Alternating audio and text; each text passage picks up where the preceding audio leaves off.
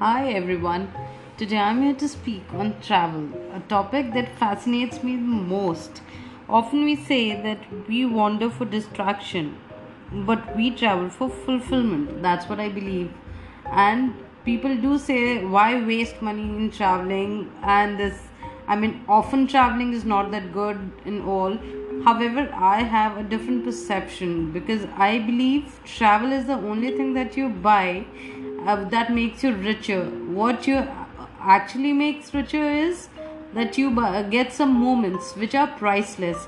So I feel if that relaxes you, you must travel and travel to the contentment of your heart, provided yes, of course, the means as well. Herein I don't mean to say that if you don't have enough resources and yet you want to keep on traveling.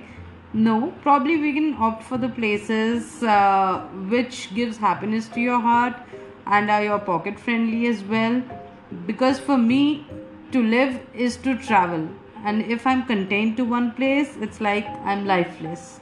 I know it's difficult during these COVID times, but I'm still hopeful because to see a rainbow, you have to pass through or to see through rain. Thank you. Often we say that we wander for